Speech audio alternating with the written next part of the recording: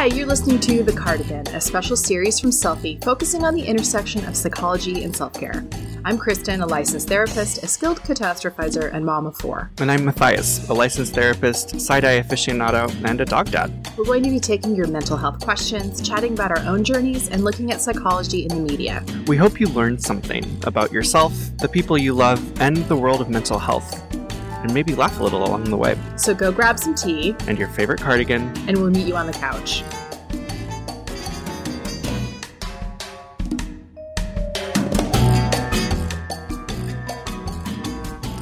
Hey guys, welcome to Selfie. Well, today we're going to be answering a listener question about what do I do if I feel like my husband is not willing to share the mental load.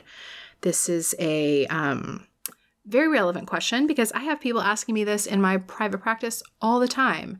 We're going to talk about a new Psychology Today article about why feeling butterflies isn't a good predictor of love. But first, we're going to do a self-care check-in. Hey, Matthias. Hey, Kristen. Well, how is your self-care / mental health going?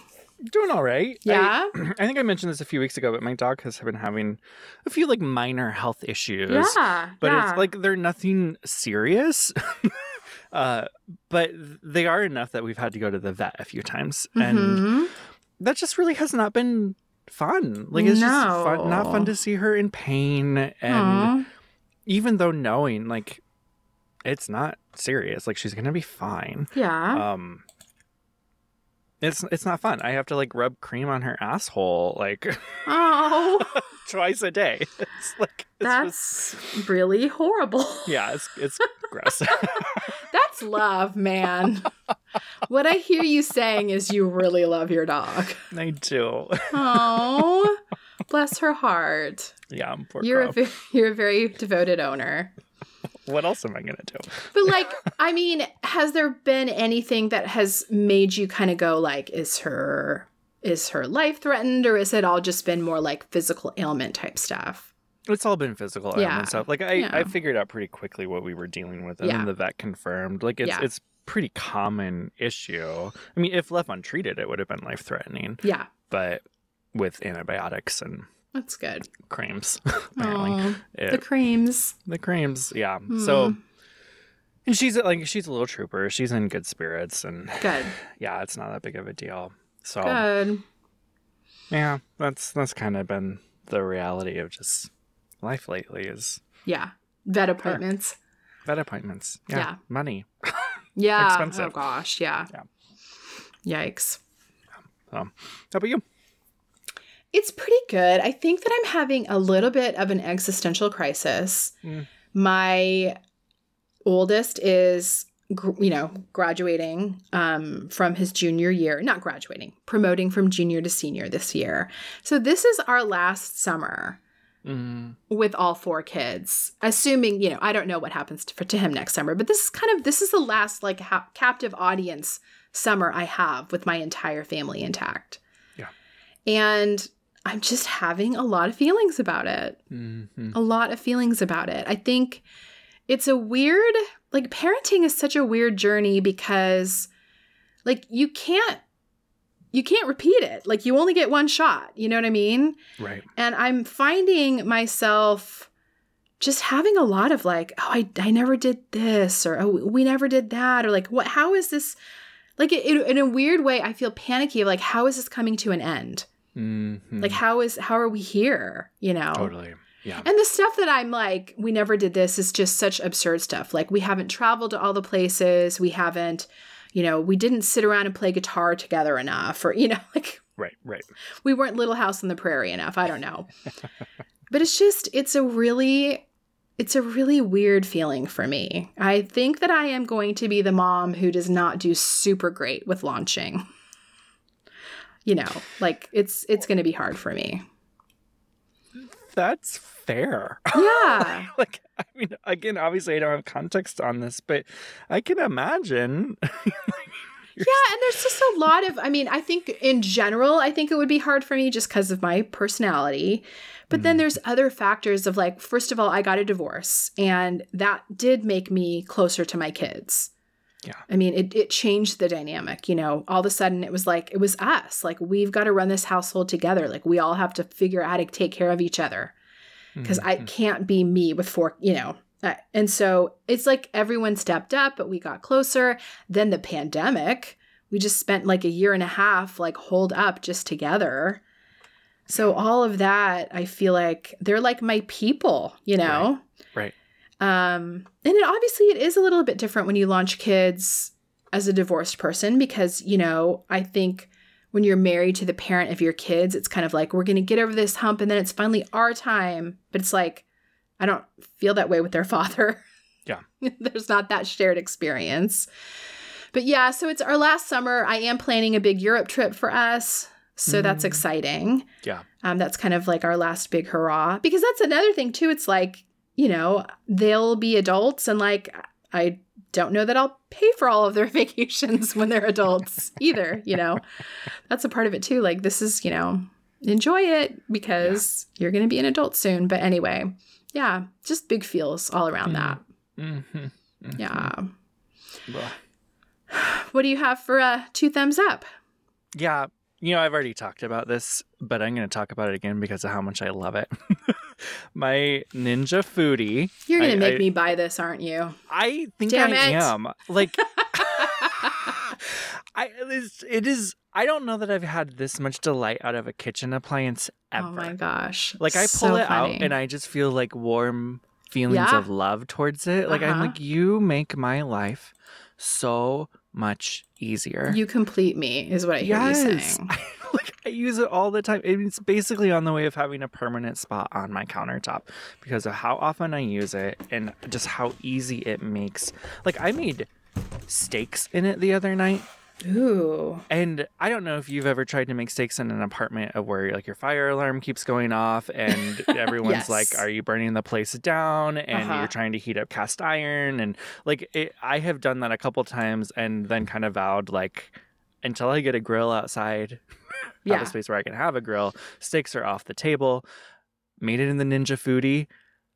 Perfect. I mean, it was so good. No smoke, like a crunchy, perfect medium rare. Like I love it. Okay, so it is a pressure cooker / air fryer. Yes. Yes, it's both. Yeah. And then it also, like, it has a broiler function. It has a saute function. Like, apparently it has, like, 11 functions. Yeah. It's a dehydrator. I don't know what all 11 of them are, but it's like if I had to live in a world where I couldn't have any kitchen appliance except for one, I would choose this because of how many different things you can do with it. I think you can bake in it. Even. Have you made rice in it? That's the one thing I have not done in it. I have almost. Listen, you make the rice in it. You report back. That will push me over the edge. Okay. That will be the thing. You know. Yeah. What's your go-to, though? Like, what's your usual meal in there? I want to say everything because I feel like it's opened up the doors of what I've been eating. Yeah. I'm like, oh, can you make this in the Ninja? Can you make this in the Ninja? And everyone online is like, you can. Here's how you do it in 30 minutes or less. Like, I love it. Yeah. So it's so fun. It is fun. It is. I mean, I have an air fryer and I have a pressure cooker and I have a rice maker, but they're all separate. So if I could have one thing that does all of those things, I like the efficiency of that. Yeah. I'll let you know about the rice. Yes. Let me know. What about you? Okay. I have a podcast to recommend, and this is one of those sort of serialized podcasts. It's not true crime, but it's investigative journalism, and it is called Sent Away. And it is about the residential treatment centers in Utah that treat teenagers and how those have gone awry. Have you heard of this one? I haven't, but I was listening to one about a treatment center in California. That sounds similar. Oh, interesting. Well, what's fascinating about treatment centers in Utah and what's different is that Utah has different rules. You know, states really govern the rules. And so in many states, you cannot involuntarily commit a teenager. And you can't keep a teenager just because a parent wants you to. You know, you can't imprison, quote unquote, a teenager. Right. I mean, a teenager can be, you know, they can be checked into a mental hospital for a 5150, but a parent can't unilaterally decide I'm committing my child in most states. And a child can leave at will in most states. In Utah, you can have anybody pick up your kid for any reason. And they can essentially kidnap your child, take them without their will, and then they can keep them behind locked doors. So Utah is a little bit of the Wild West. And then you add in, you know, so you add in a lack of rules. You add in, there's also a massive lack of accountability from the government. And then you add in religiosity, and it's a hot mess. Mm-hmm. So this podcast just kind of follows those stories, and it's heartbreaking. And it actually, what's really interesting is who kind of blew the lid off of this is Paris Hilton. Oh, no way. Yeah, because she was sent away to a place in Utah. Interesting. And so she kind of became a voice for this. Wow. And some of the abuses that she had. So they do talk about that in one of the episodes. But yeah, it's very sad, but it feels like, you know, kind of an important thing to be talking about. Like, how are we treating at-risk kids, and what parameters are in place to make sure they're not abused after they've already had trauma. Totally. Yeah. Yeah. Okay, so this listener question about what do I do if I feel like my husband isn't helping equally, especially with the mental load. I cannot tell you how many women in my practice are saying this. Same, actually. Yeah. Like, this is a real problem. Why do you think, first of all, the why? I mean, we're going to get to the what, but like, why is this so pervasive? I mean, can we just say the patriarchy and call it good? Just answer for all men, Matthias. Why are you guys like this? I mean, this is not as much of a dynamic in same-sex relationships. Oh, absolutely not. Because I think the gender part of it feels significant. And I think the ways that we are enculturated, like, I'm not going to say it's all this, but I think in a lot of ways, like, that expectation of, here's what a man does, here's what a woman does. And like, I think even when there's an active, I don't know this, but I imagine even in a hetero relationship where even there's an active sense of we're not going to fall into this pattern, it is still so ingrained in our culture that it's easy to fall into. I don't know. Maybe I'm just making shit up there, but I don't think you are. I mean, I think that's really what it is. I think that, you know, we still have not acclimated to true feminism or equality. Yep. We're not there yet. I think that there's a lot of things that are, and I'm using air quotes here, off men's radar, conveniently. Yeah. But, you know, they didn't see their dads do it. They don't know how to do it. But then I also think that, you know, women also can sometimes contribute to this because we just go, well, I'll just do it myself. Yeah. We're deathly afraid of being considered a nag. You know, we've been socialized that if we stand up for ourselves, that we're being a nag. And so we don't say anything. We kind of martyr ourselves. But I think, I mean, to answer the what do, I really feel like marriages need to have a lot of business meetings where you put everything on the table and you are deciding who is doing what. And you have to do that until each of you are equally kind of sharing the mental load of that. And that's frustrating and exhausting, but I think it's kind of the only way that things get done. Mm-hmm. I mean, what do you think? Right. I mean, I think that's so important to have that sense of, here is everything that I am doing.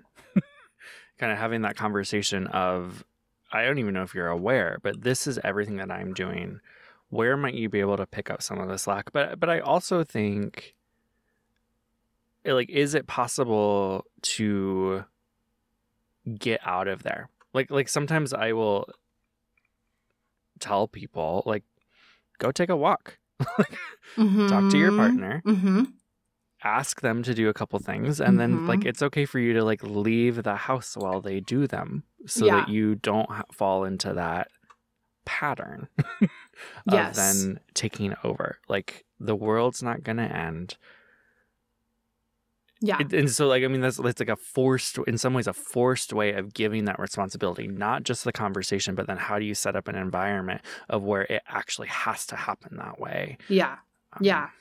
It's interesting too, because I was thinking like how unfair it is that we would have to sit down and have these conversations. But then it strikes me like same-sex couples are having to sit down and have these conversations. 100%. And what is happening, I think, in hetero relationships is we're defaulting instead of having the conversation. We're sort of just defaulting to gender roles instead of sitting down and having the conversation.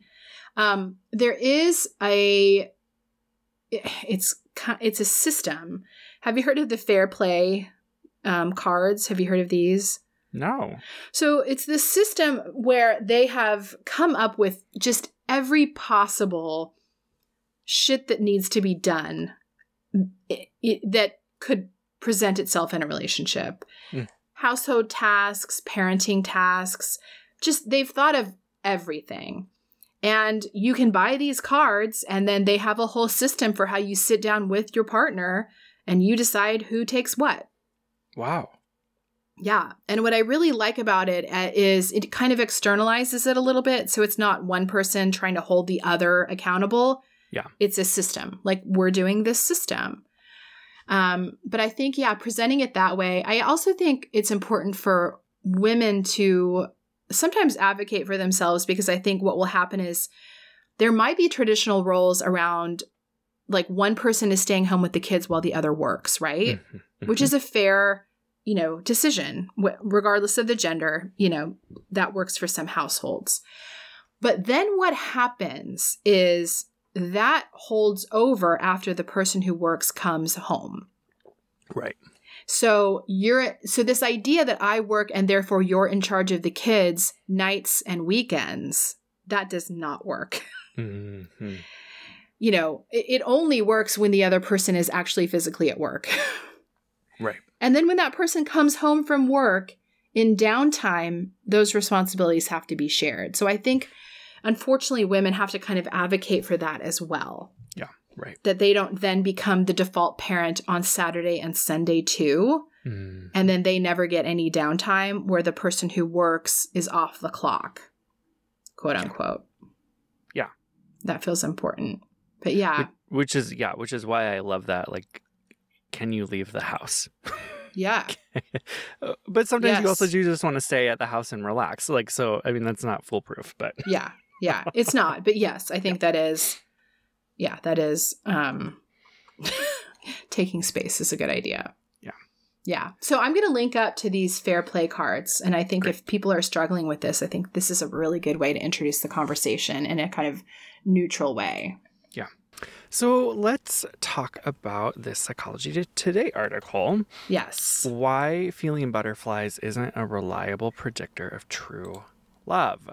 I mean, I feel like I've just known this intuitively forever. Totally. Same. Right. I was going to say, like, this is something that I feel like a lot of like therapists all know. Yeah. But I don't know that we talk about it a whole lot. It's like, I know. And we also learn from experience too in our lives. Yeah. So chat about that, Kristen. Well, yeah. I mean, what the article is basically saying is that feeling of butterflies, and we could call it, initial attractive, love at first sight. We could call it lust. But that exhilaration, that feeling in your gut that has been kind of this cornerstone of movies and songs and the way that we feel that we are falling in love really doesn't mean that much in terms of predicting both long-term happiness, but even sexual compatibility, which is interesting. Yeah. So just because you get butterflies doesn't even mean that you're going to have a great time in the bedroom. It really doesn't mean much at all. But something that I find a little bit interesting that this article alluded to is that it can actually be a predictor of your childhood stuff being triggered. Yes. So talk about that.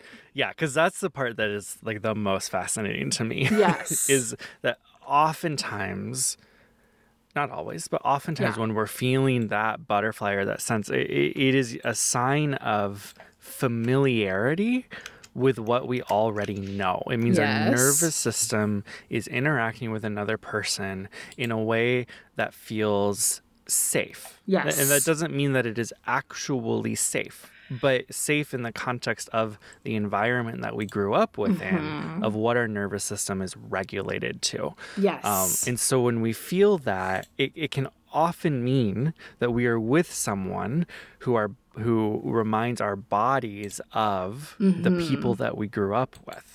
So let me give an example of that. So we talked a couple weeks ago about personality disorders. Let's say that you grew up with a borderline parent and they were very dramatic and they were a little bit manipulative. And as a child, as a result, you were constantly seeking approval from this parent. And when you got that approval, it felt very exhilarating and it felt very soothing.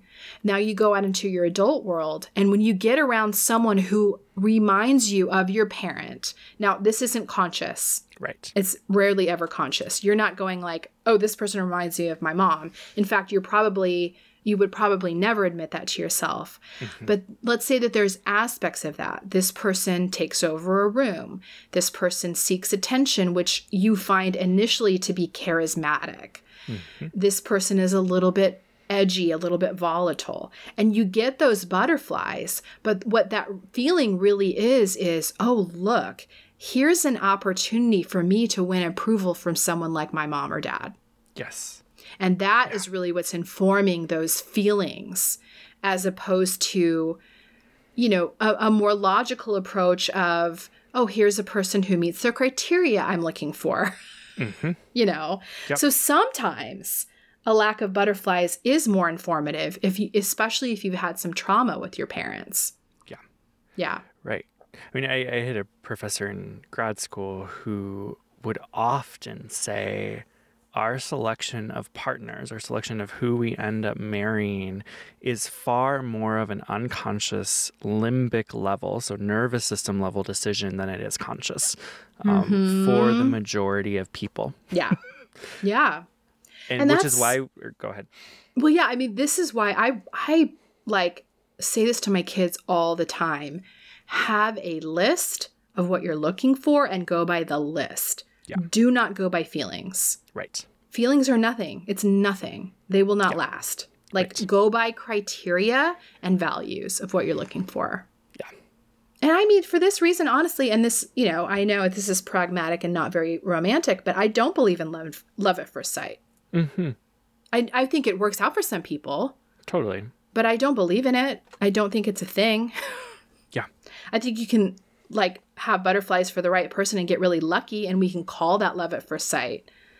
But for most of us, that's not going to end well at all. Right. Yeah. Right. And also lust. I mean, lust too. Lust is fleeting also. Yeah. I mean, right. I think Esther Perel talks about this really brilliantly, but those are not feelings that last either. And we cannot expect them to. Right. Right. But there's a reason why, most romantic stories are not about long-term relationships. Because it's not exciting. Right. Yeah, it's not exciting. It's not the butterflies. It's the slow burn. Yeah. Because it is. I don't know if we want to get into this, but it's different brain chemicals that are working out. Absolutely. In those initial stages of kind of butterflies, lust, attraction, that is primarily, oddly, testosterone and dopamine, regardless of gender or sex. And those wear off pretty quickly. Yep. And the long-term chemicals that then kind of come in and build over time, oxytocin, vasopressin, those they take a while to build, but they build in much less dramatic ways. Yeah. And that is the work of a long-term relationship. And I just feel like we don't talk about this enough. Right. People aren't educated on this. And so we're walking around with these really odd views of love and then giving up on what could be amazing relationships because we're not having that rush of testosterone or dopamine anymore. Yes, right. Which is a normal phase of a relationship to decline. 100%. Yeah. I mean, I'm gonna plug my book. Yes, I don't know if I've ever please. done that on here. I have 2 full chapters in my book about the dynamics of how all of that works out. If people are like, I've never heard this before, like I get into, I wouldn't say deep into the science, but deeper than we have. You do. I completely agree. And you should be plugging your book more on here. Like, really. Come on. But yes, we will 100%. Let's link up to that in the show notes, because I think that this is, if more people understood this, I think that we would have more satisfaction in our relationships. I really do. Yes, I agree. Yeah.